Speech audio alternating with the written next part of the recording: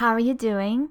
You're listening to the new episode of the Inglês Online podcast, and today I'm talking about two little words that I hear a lot here in the UK, posh and fancy. Please download our Android app or leave a comment about this podcast at the iTunes store.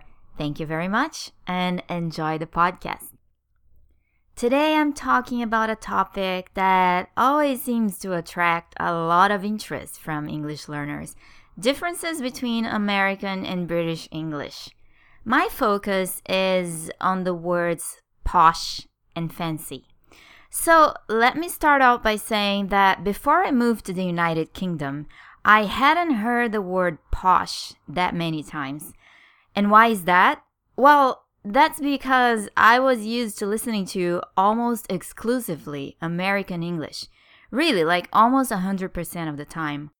In fact, I knew of the word posh only because I knew that British girl band, Spice Girls, and one of the members was nicknamed Posh Spice. In all my years hearing American English, I don't think I've heard the word posh once except to refer to that artist. Now, the United Kingdom is a different story. For those of you who don't know, by the way, the United Kingdom is a country comprised of England, Wales, Scotland, and Northern Ireland. Okay, so the word posh is used here all the time. For example, if someone has a posh accent, that means they speak the way rich people or upper class people speak. That's what posh means in general. Anything related to the upper classes or anything luxurious, sophisticated, whatever it is, it's about something that upper class people or at least wealthy people would do, have, or be. Now, that's not what people say in the United States. Americans use the word fancy instead. If you tell an American that you're going on a 5-star cruise to the Greek islands, they might say, ooh, fancy. That's pretty much the same as our que chique in Brazil.